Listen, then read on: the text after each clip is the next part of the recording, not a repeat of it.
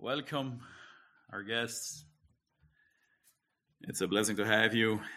I would like to for you to rise to your feet this morning and go before the Lord.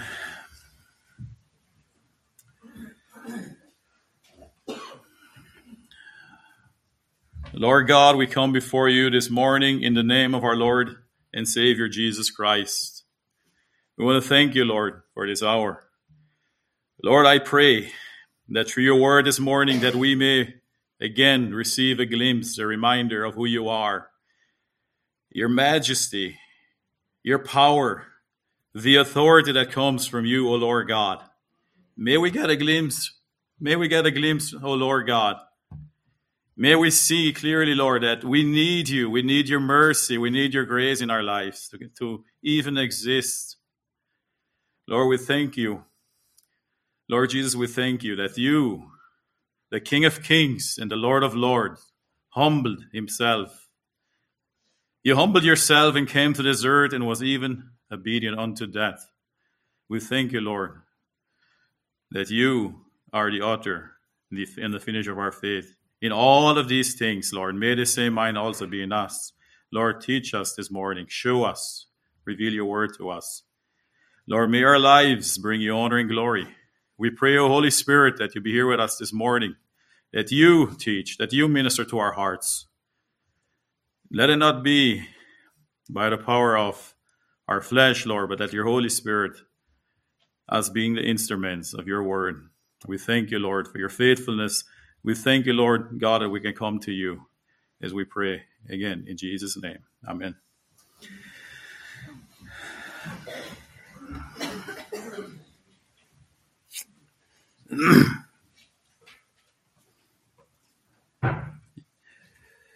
So yes, we need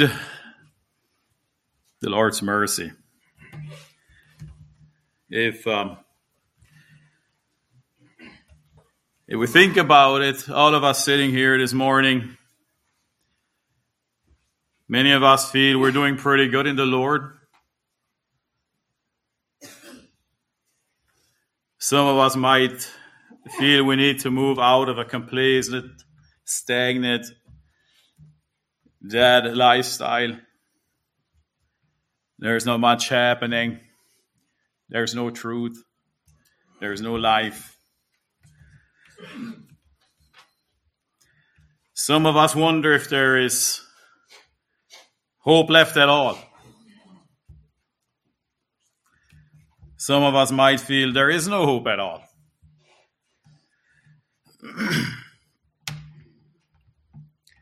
The thing is, we're so good at making a facade and giving the impression that everything is all good, when inside a lot of us are crying for help. We sense a need. We sense an emptiness. Now, let me assure you,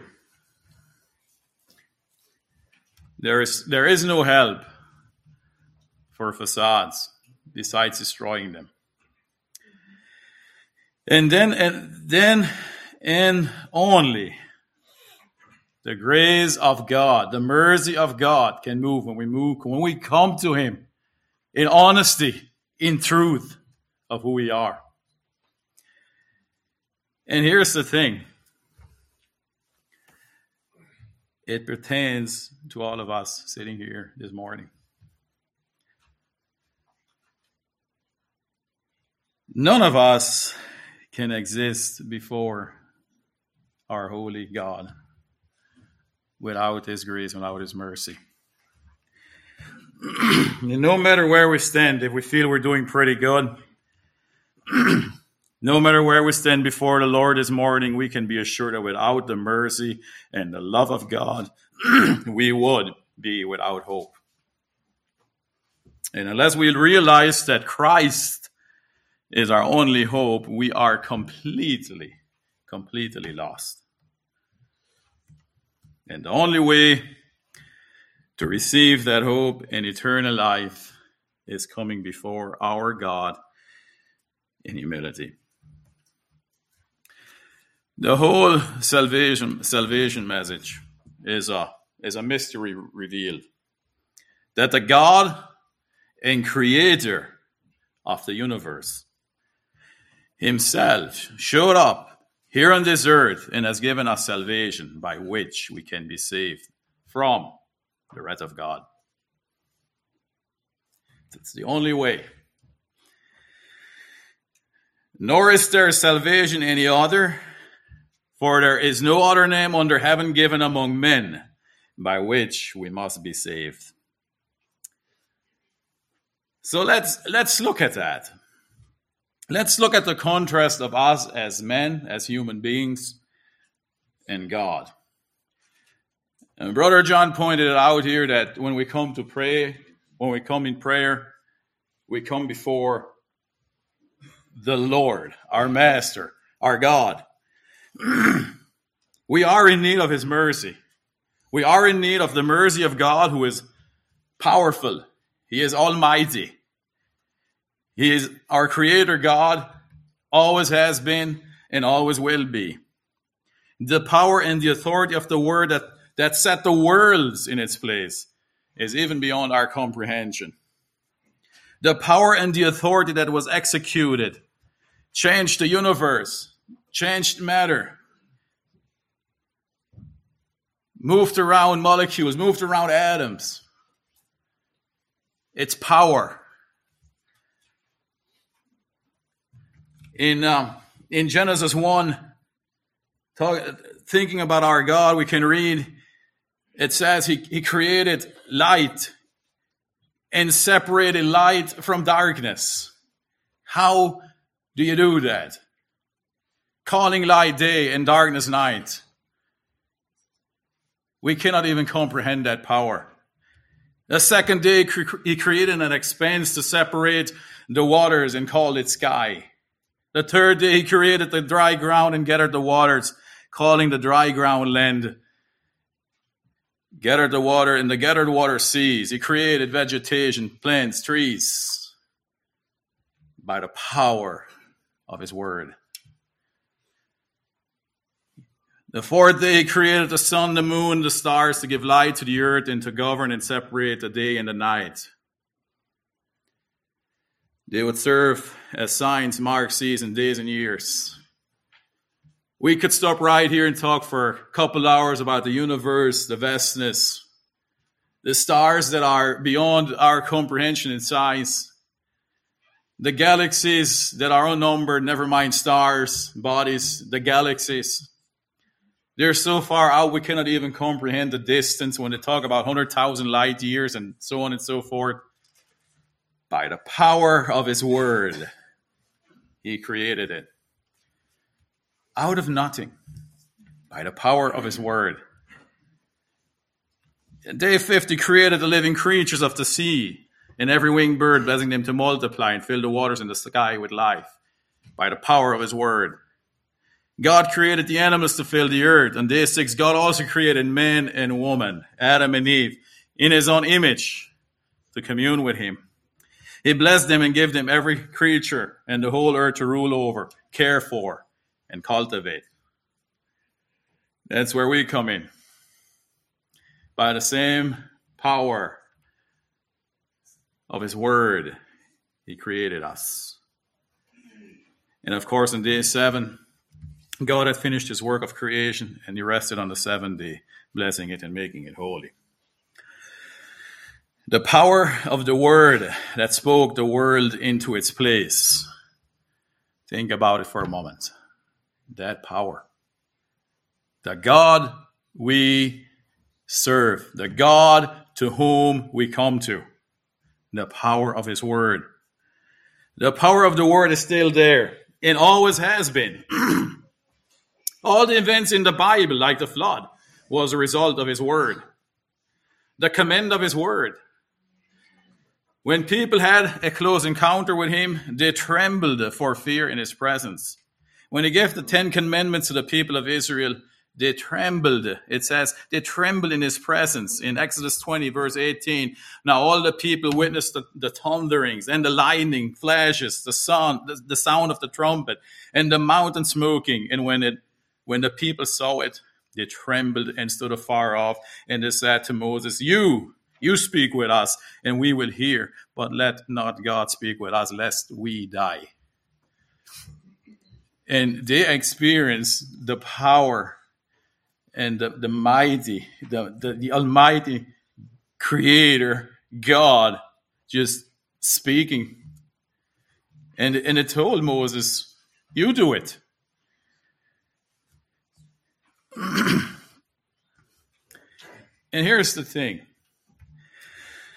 That very creator God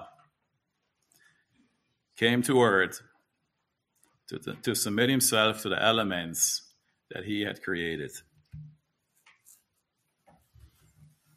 I know we don't get it, do we?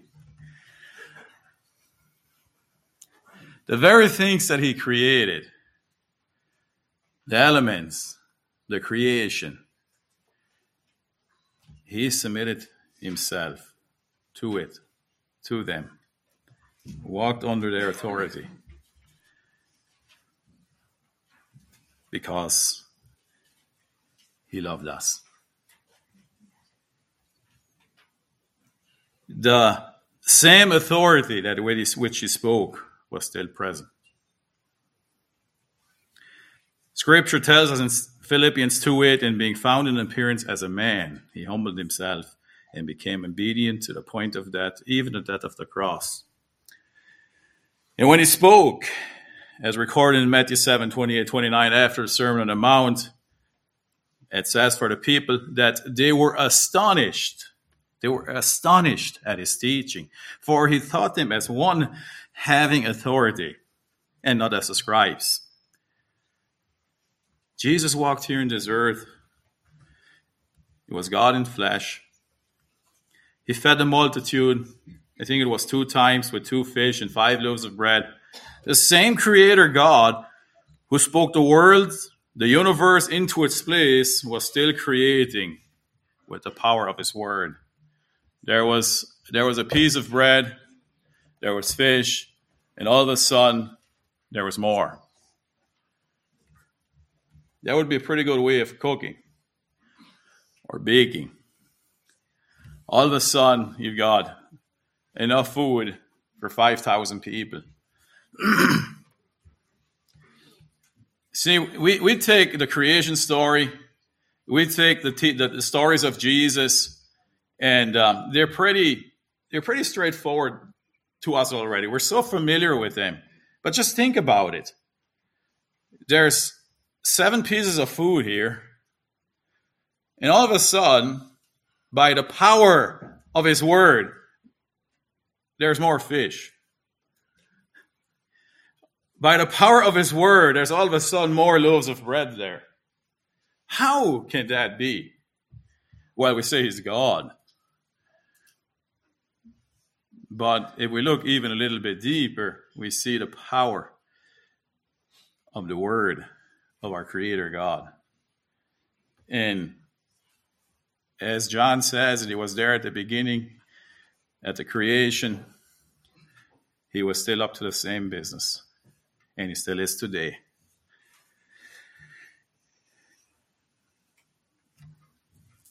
The power of that word fed the multitude.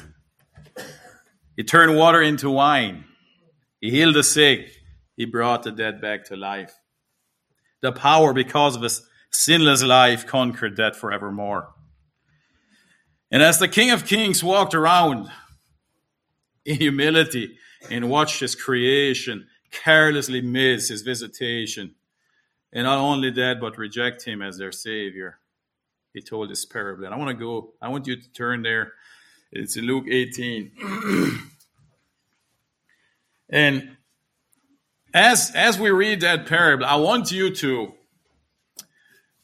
try to see it as Jesus saw it.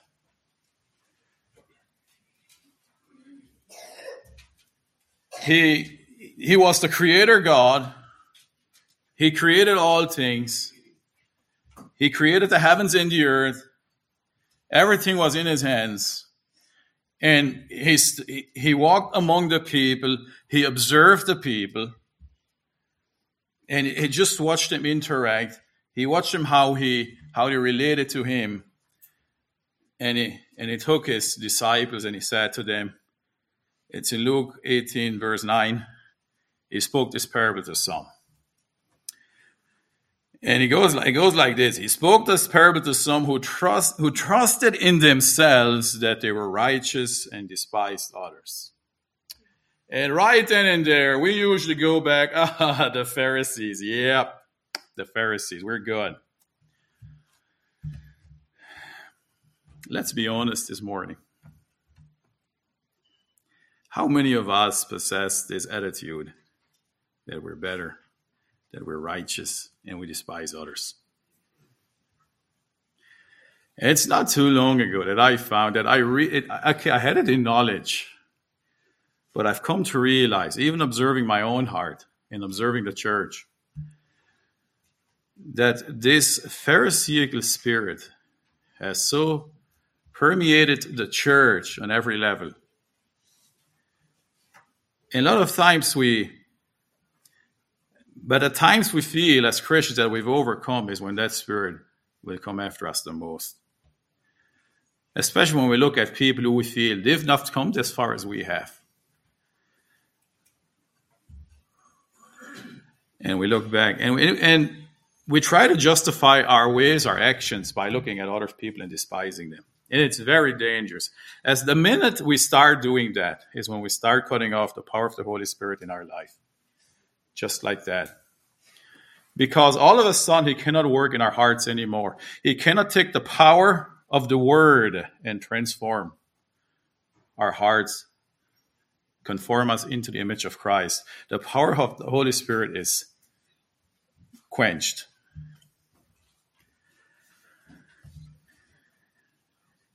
They trusted in themselves that they were righteous and despised others. So, here's the parable. 2 men went up to the temple to pray. One a Pharisee and the other a tax collector. So we guessed right, a Pharisee. The Pharisee stood and prayed thus with himself, God, I thank you that I'm not like other men, extortioners, unjust, adulterers, or even as this tax collector. Lord, I'm so glad I'm not like any of them. I am so glad that I'm way above them. Oh, I fast twice a week and I give tithes of all I possess. We are so capable of being like this Pharisee. It is human nature when we have this feeling of satisfaction that we maybe have accomplished something. And the spirit of Christ brings humility, but our Adamic nature swallows in pride. The things that the Pharisee mentioned would be worthy of thanks. I mean, we should be thankful that some of these things I've overcome. However, what about the inside? When Jesus called them whitewashed tombs, there was all kinds of wickedness. Where is the humility that it's only through the power of Christ that we can overcome? Without Christ, we cannot overcome these things. Otherwise, he wouldn't have had to come. We stand before God, and it's only by the grace of God we find victory in our flesh. Verse 13, and the tax collector, standing afar off, would not so much as raise his eyes to heaven, but beat his breast, saying, God, be merciful to me, a sinner. God, be merciful to me, a sinner. Just think about it. The only thing that he had to say is, God, be merciful. What are we hearing here? Was he lazy? Was he not willing to pray, although the Pharisee prayed? No, I think what he saw, what he grasped, was the reality of who God is and who he is. And he prayed, Lord, be merciful to me, a sinner. And then he walked it. Jesus said, I tell you, this man went to his house justified rather than the other. For everyone who exalts himself will be humbled, and he who humbles himself will be exalted. There is no other way coming before the Lord our God but in humility. There is none. No matter what man tries to please God, it will not help. We have to come in humility. Then we have to walk in humility and in obedience.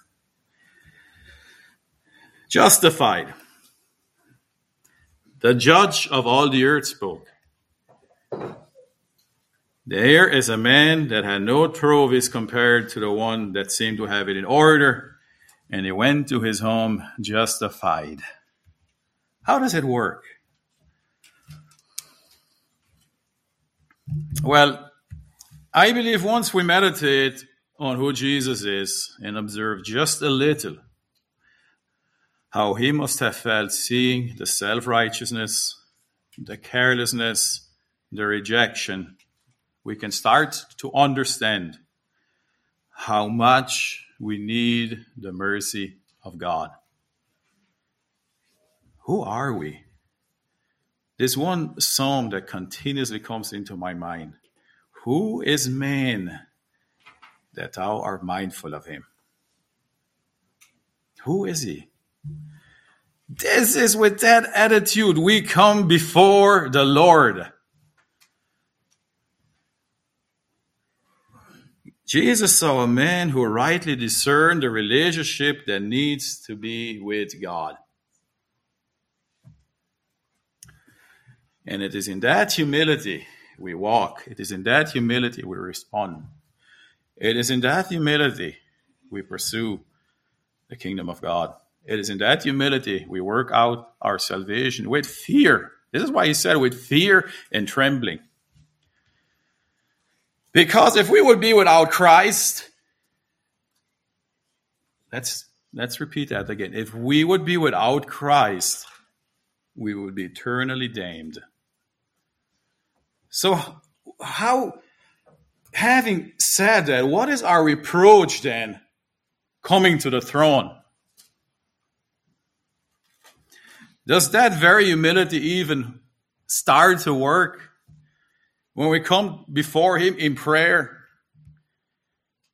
our hearts of thankfulness,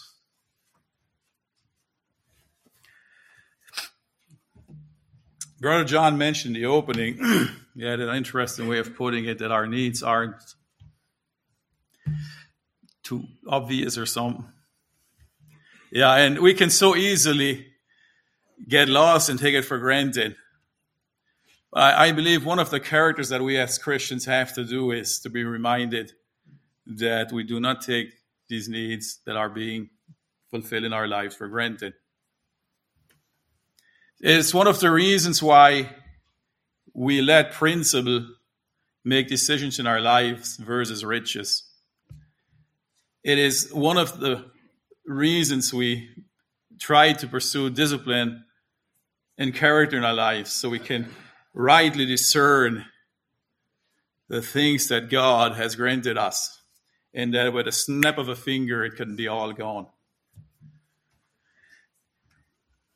It's very dangerous for us and for people to think that we have all these blessings coming our way. And that's general mentality. We are people that think that our plates have to always be full, that fairness is huge, a huge priority. All these things, that entitlement. And it's just our Western culture. But at least once a day, we need to stop. Just stop. Stop all activities, stop the mind, and realize that these are the blessings of God. And we don't have him coming automatically. It is out of the mercies of God that we can enjoy him, and we need to come before him in thankfulness. And I'm not saying that we should never do anything about it. We should practice things that make these awarenesses, like eating rice and beans. Make an awareness that life could be much rougher than it is now. We do this. We have to do these things on a personal level, on a church level, to make awareness.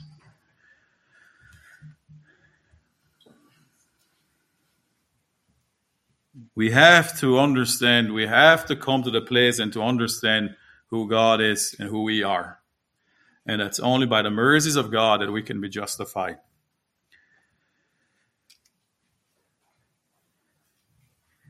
How should we ever be accepted in his presence but by his mercy through the shedding of the blood of Calvary, on Calvary?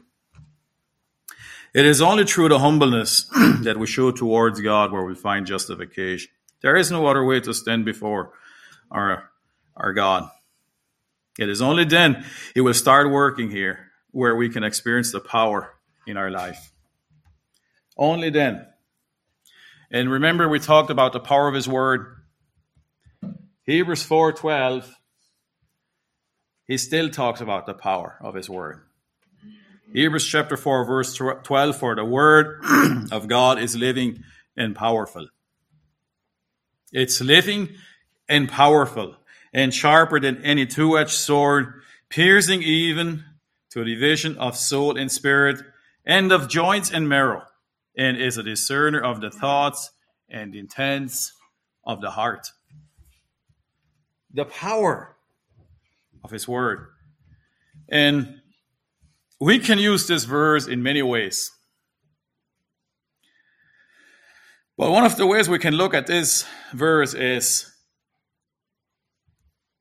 to see and identify if the Holy Spirit can actually work in our lives. If there's a division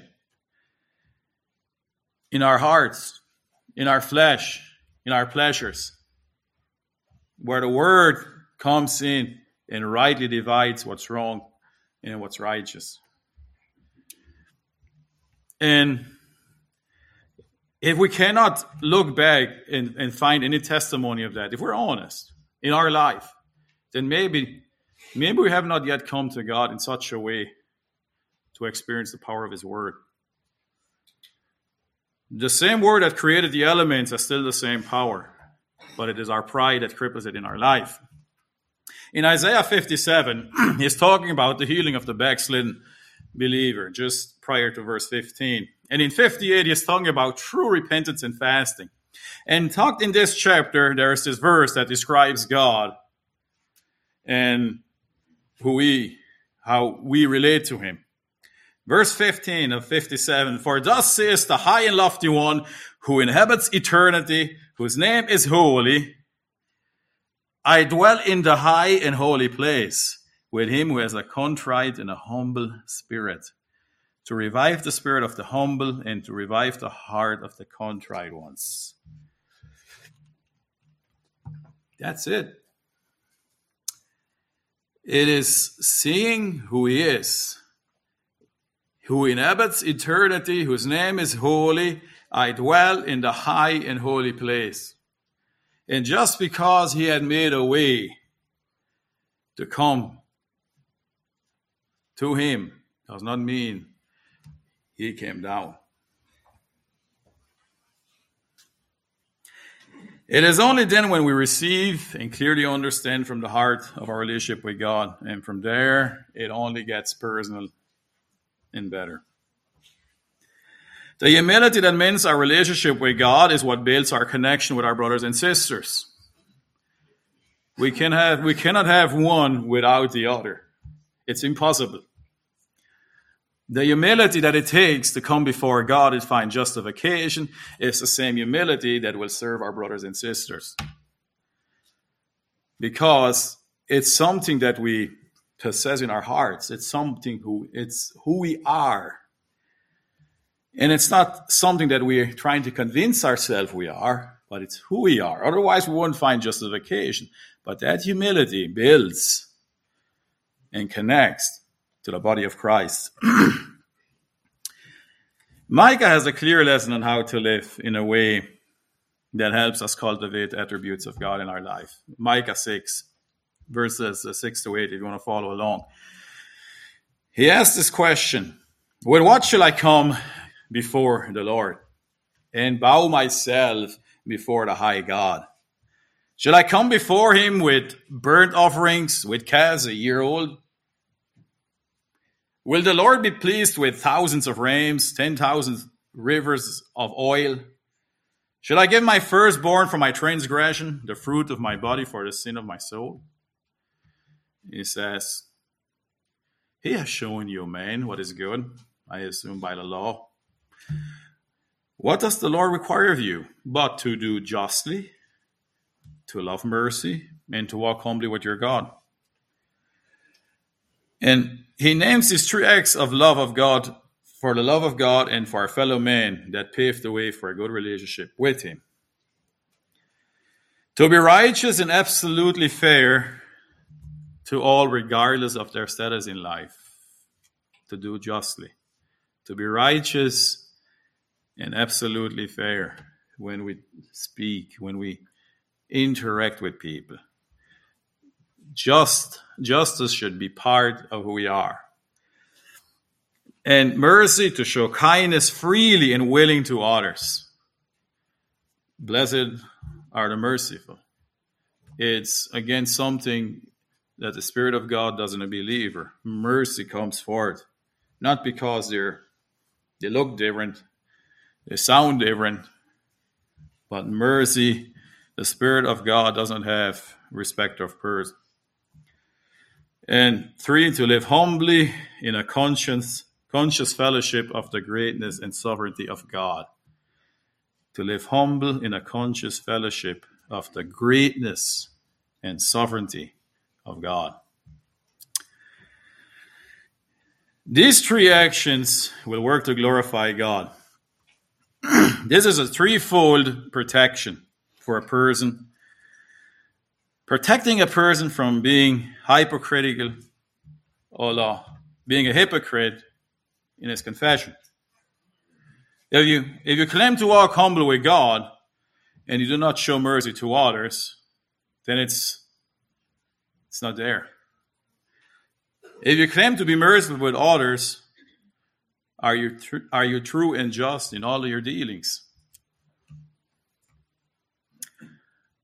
It seems to me it's like a 3-corded rope, and one cannot be without the other. And I found that a lot of times when I observe Christ, when I observe men of God. You cannot have, pick 4 or 5 attributes, and then 2 of them are totally missing. I don't think the Spirit of God works that way. It says that Jesus was full of grace and truth. They were all there, full of grace and truth. It wasn't, he had truth and a little bit of grace. They were all there. And I believe one of the workings of the Holy Spirit in a person's life is a full consistency of these attributes of God. So, in a practical sense, what does walking humbly with God look like? So we need to keep in mind the picture that Christ gave in the parable. In true humility coming before God. Knowing that if it weren't for Christ, we would be eternally damned. And Christ is the only way. The mark of humility shows up in all areas of our life as we deal with sin, with battles that need to be overcome. Because humility, again, is not just acting lowly and sad-faced or knocking yourself down or belittling yourself. Humility is knowing who God is. Knowing of the grace of God. tasting of the grace of God and knowing our need for it and accepting our need for it. In one of the things that's on my heart these days is in the recent weeks, we talked a lot about finding victory, wasting time in frivolous activities such as media, digital world. We've talked about fulfilling duties in the home as moms, as dads, fulfilling duties in the church, being faithful, striving together. And all of us have weaknesses.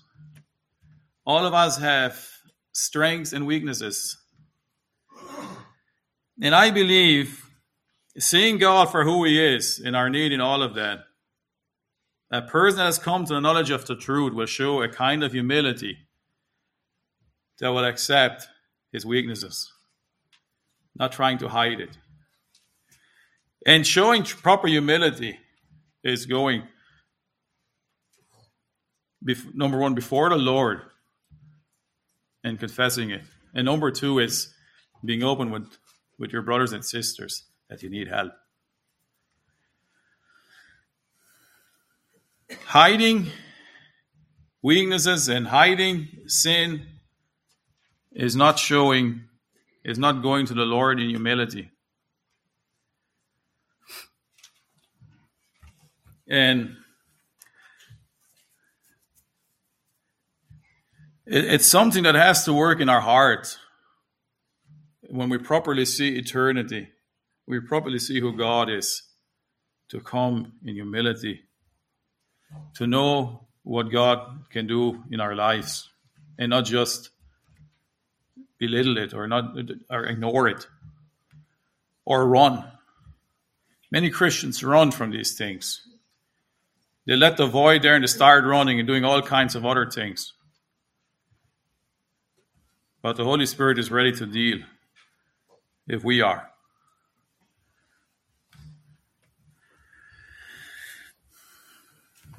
We see the holiness of God and we act accordingly. I know we preach a lot about the love of God. But have we ever read and have we ever heard preaching how God hates sin? Have we ever studied in how God hates workers of iniquity? Again, trying to paint a picture of a holy God we serve. God hates workers of iniquity. Now, we've all heard God loves everyone. And he does. If we come to him in humility, he loves us. But if we're defiant, rebellious, the Bible says in Psalm 5:5 that God hates the workers of iniquity. Psalm 5 verse 4, for you are not a God who takes pleasure in wickedness, nor shall evil dwell with you. The boastful shall not stand in your sight. You hate all workers of iniquity. God hates the wicked. Psalm 11:5. Psalm 11, starting at verse 4, the Lord is in his holy temple, the Lord's throne is in heaven. His eyes behold, his eyelids test the sons of men. The Lord tests the righteous, but the wicked and the one who loves violence his soul hates. Upon the wicked he will rain coals, fire and brimstone, and a burning wind shall be the portion of their cup. God hates the sacrifice of the wicked. Think about that for a moment. One of the classic things is if there's struggles and wickedness in our lives, we start running. Then we do maybe some sacrifice and think we're good. But he hates the sacrifice of the wicked. Proverbs 15:8, the sacrifice of the wicked is abomination to the Lord, but the prayer of the upright is his delight. Sacrifice.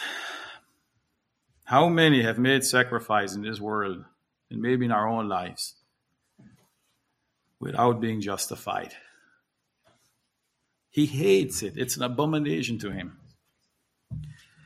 And the list goes on. God hates the wicked, the ways of the wicked. Proverbs 5:59. God hates the thoughts of the wicked. Proverbs 15:27. God hates feet and makes haste to run to evil. Proverbs 6:18. God hated Esau. Malachi 1:1-3. Jacob have I loved. God hates the deeds of the Nicolaitans. Revelations 2:6. He is a God who delights in his people. He is a God who delights in righteousness. And just these attributes, just these truths should create a desire in us to come before in humility.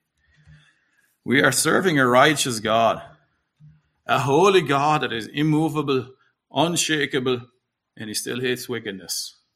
But he has made a way to come into his presence, to be the apple of his eye. Yes, he is a God of love, but the only way we can approach him is in humility. The only way we can find justification in his sight is if he extends mercy. And that is only if we walk humbly with our God. Even yet the Bible commends us in Hebrews 4:16, let us therefore come boldly to the throne of grace. Knowing again who God is, he commends us to come boldly unto the throne of grace, that we may attain mercy and find grace and help in time of need. That doesn't mean we can come before him in self-righteousness, in thinking we've got it all right, but boldly having assurance in his promises and in all humility who he is. The picture is like Queen Esther in Book of Esther, chapter 5. It's a picture of how we come before God. If you remember the story, the law of the land was you don't come uninvited into the presence of the king. Unless the king accepts the approach by extending a scepter, the approach to the throne there could have severe consequence and even death. In verse 1 it goes like this. Now it happened on the third day that Esther put on her royal robes. She put on her royal robes and stood in the inner court of the king's palace across from the king's house while the king sat on his royal throne in the royal house, facing the entrance of the house. So it was when the king saw Queen Esther standing in the court that she found favor in his sight, and the king held out to Esther the golden scepter that was in his hand. Then Esther went near and touched the top of the scepter. The king held out to Esther the golden scepter that was in his hand as a token of his well-pleasingness in her and acceptance of her, that no harm should come to her for transgressing the law. So Esther drew near and touched the top of the scepter, as acknowledging his kindness and her thankfulness for it, as well as subjection and obedience to him. So is the picture of us coming before the Lord. As the queen was clothed in appropriate royalty, so we come before our God, clothed in humility. And the king said to her, "What do you wish, Queen Esther? What is your request? It shall be given to you up to half the kingdom." Beautiful picture of coming into the throne room of God. He given more grace. Therefore, he says, God resists the proud, but gives grace to the humble. Our continual conscious awareness in the presence of God should be, had it not been for the love of Jesus, we would have no hope. This is how our life needs to be framed. And may Jesus look at our prayer, our hearts, and say, I tell you, this man went down to his house justified.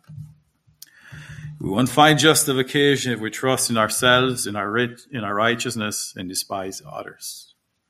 So may God have mercy on us. Amen.